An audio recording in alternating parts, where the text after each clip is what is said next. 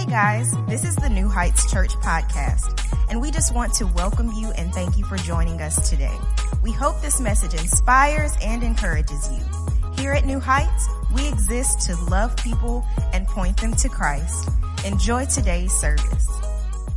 Just let me teach for just a second. I want to talk about kingdom culture. Just stay with me, Jamie, but you can stop playing for just a second if you don't mind. Kingdom culture. We've covered some of the attributes in the kingdom, but one of the main things I really want you to grab is you can't drag your culture into the kingdom and act like you have the right to change the culture of the kingdom. You can't drag offense all the way from your old culture into the new culture of the kingdom without it damning or building a blockade of the anointing in and over your life. You cannot do that. There is an element there where you've just got to decide, my culture didn't work. I need 3 people to say amen to that. You got to decide, come on, your cousin's culture didn't work. Your boys' culture, not your children, but like the boys you ran with, their culture didn't work. Come on, the group you used to run with that kept you in sin, that culture didn't work. So you can't drag that culture into the new kingdom, into kingdom culture, and act like it's not going to stop you from succeeding in life. You'll be offended about everything and anybody. You can't drag offense with you everywhere you go. Well, let me rephrase that. You can. You'll just live offended and everybody will be out to get you. Rest of your life, you'll be looking through the lens of everybody's out to get me and this is why everybody else is wrong and I'm right.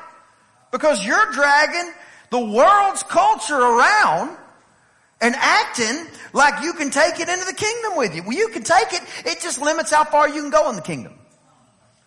Sooner or later, you just hit a blockade, and Jesus says you can't go further than that. When Jesus walked around, he had hundreds of people that come hear him teach.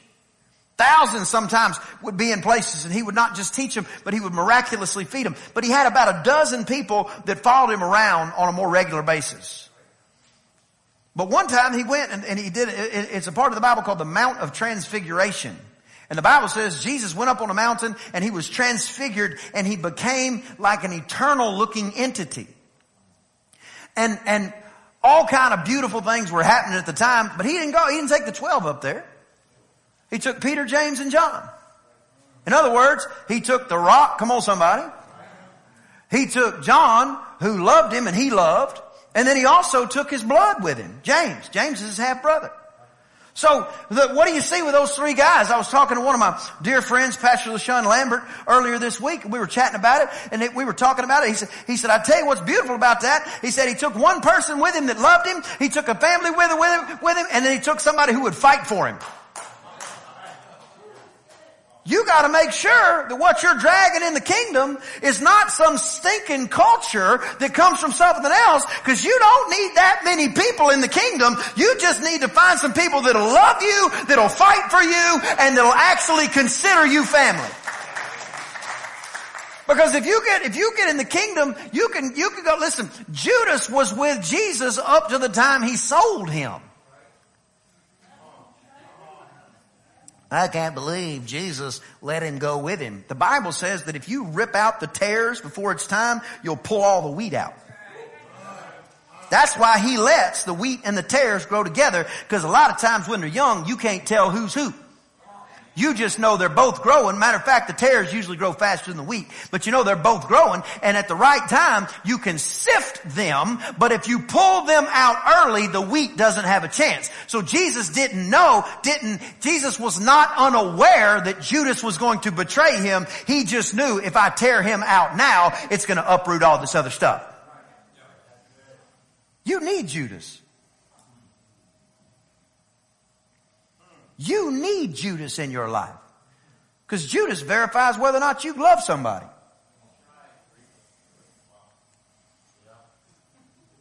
Can you love somebody that's going to sell you out one day?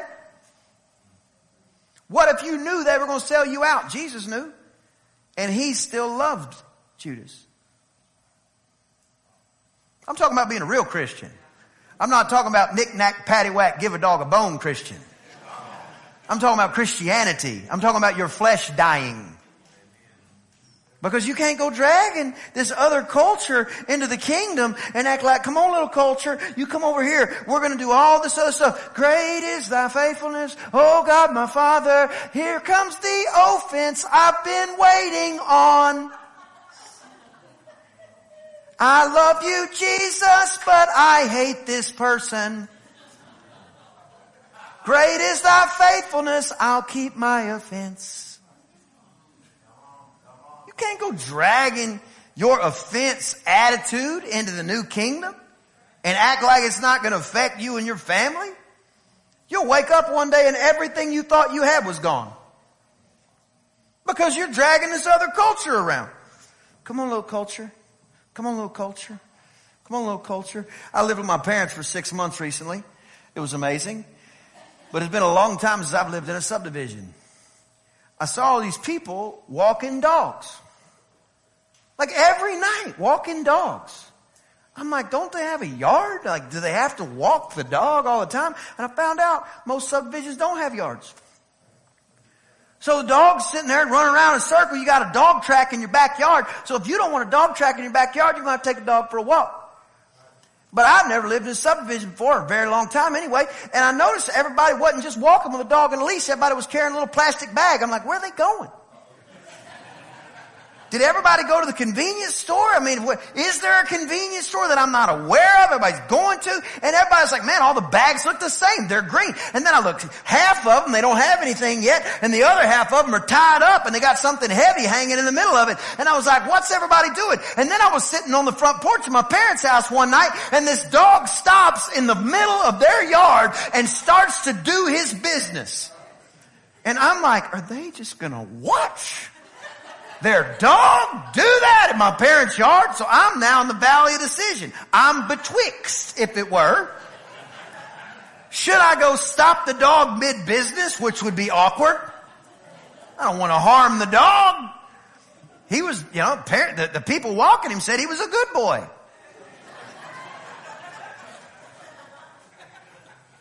So the dog's bowed up doing his thing.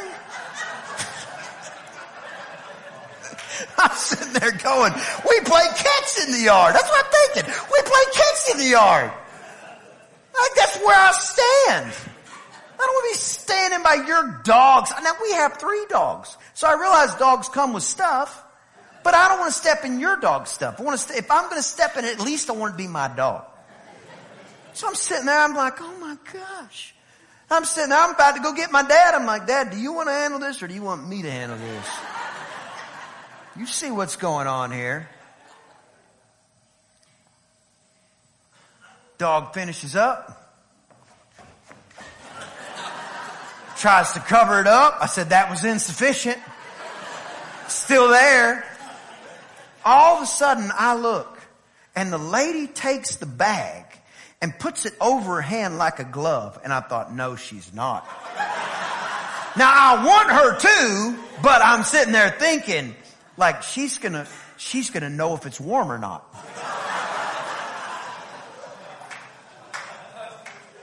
Sure enough, she walks over, reaches down, picks up not once, not twice, goes to the ground 3 times to make sure. And the only way I'm assuming she can go back to the ground to pick up the next piece is she's probably got to squeeze it a little bit.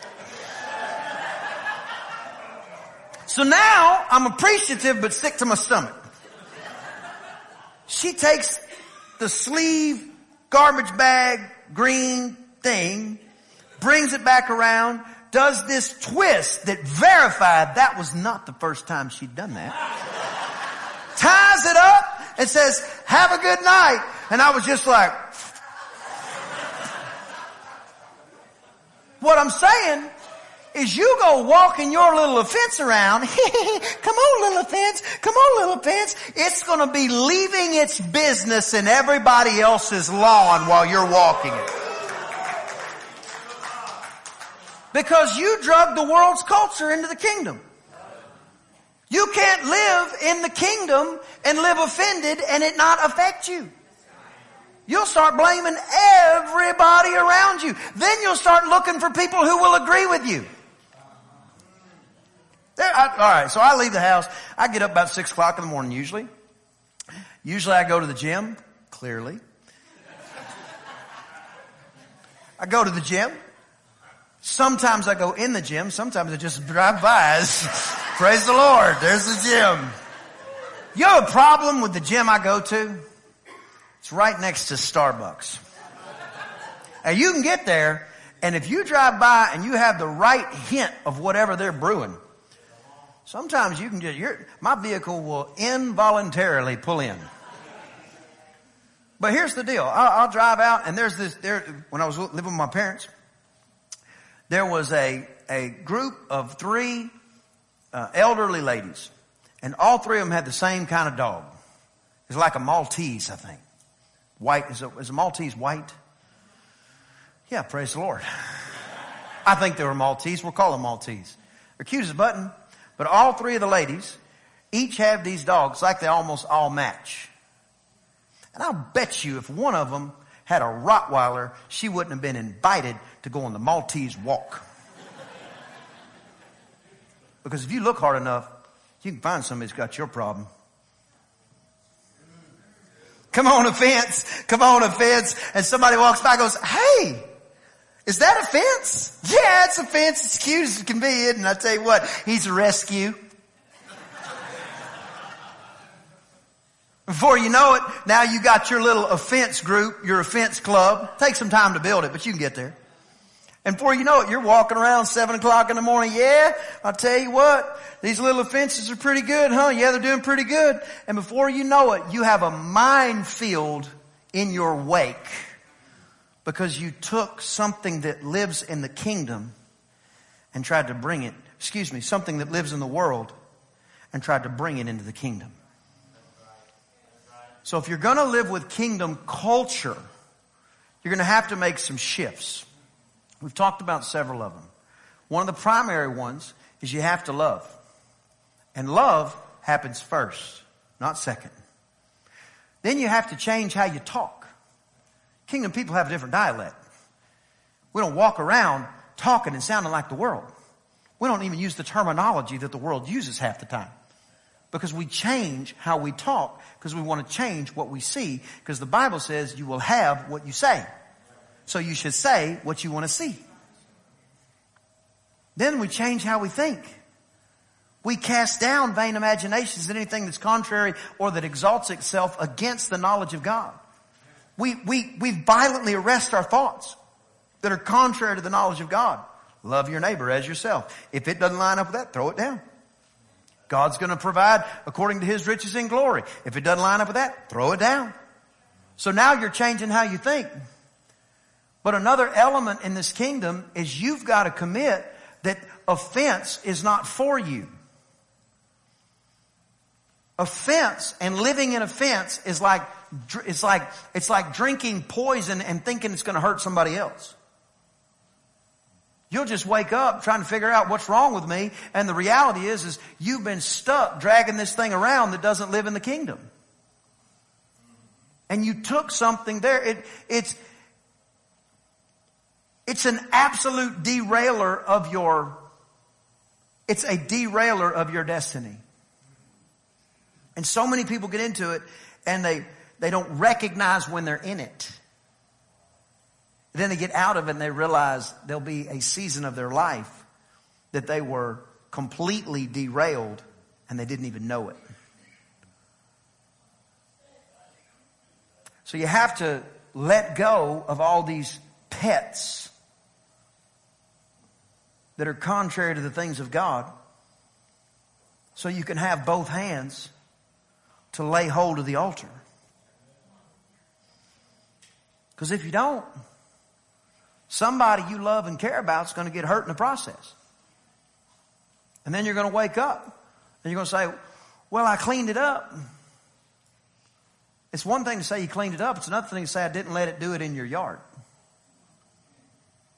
Because you can clean up all you want. I still don't want to eat the blade of grass it sat on. Can I say it differently? Even if you try to clean it up, there's still a remnant. So you can't just go doing and then just constantly be like, well, I cleaned it up. Well, I cleaned it up. Well, I cleaned it up. Kingdom doesn't work that way. Kingdom's not going to work that way. So you got to let go of some stuff so you can actually be free over here. Help me out, Jamie. What I was going to preach tonight, I was going to preach about one of my favorite attributes. I think I'm going to do it Sunday, the Lord willing. I'm going to preach on the fact that in this kingdom, we believe. I think I am going to do it Sunday. We have baptism Sunday yet. Probably do it Sunday. We believe, listen to this, in the supernatural. Come on, everybody just lift your hands like this and say this. Say, I believe in the supernatural. I believe miracles are for me, purchased by the blood of Jesus. I believe signs and wonders are for me, purchased by the blood of Jesus. I believe in the supernatural. I'm expecting a supernatural move in my house, in my family, in my church, in my life, in my health, in my finances. God can do what I cannot do. And I'm expecting Him to do something supernaturally in my life. Now give God some praise like you believe it. I hope you enjoyed the podcast today. If you did, there are a couple of things that I'd love for you to do. Number 1, subscribe to our show. That way, the most recent episodes will always be in your feed waiting for you, ready when you are. And secondly, follow us on social media. That is the best way to stay up to date on everything happening at New Heights. We look forward to you joining us next time on the New Heights podcast. And if you are ever in the Bryan College Station area, we invite you to come out to New Heights Church for a live service. I promise we'll make you feel right at home.